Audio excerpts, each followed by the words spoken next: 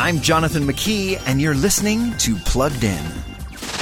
Please tell me that's not a Pontiac Fiero strapped to a rocket engine? Impressive. I know. No, that's not impressive. In the movie F9, The Fast Saga, Vin Diesel's iconic Dominic Toretto is back with his crew for a 9th go-around.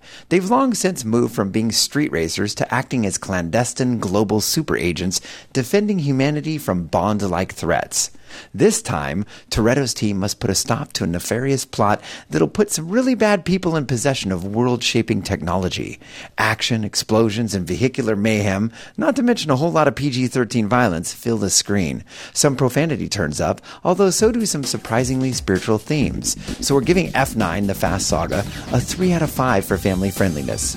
Read the full review at pluggedin.com/radio. I'm Jonathan McKee for Focus on the Family's Plugged In.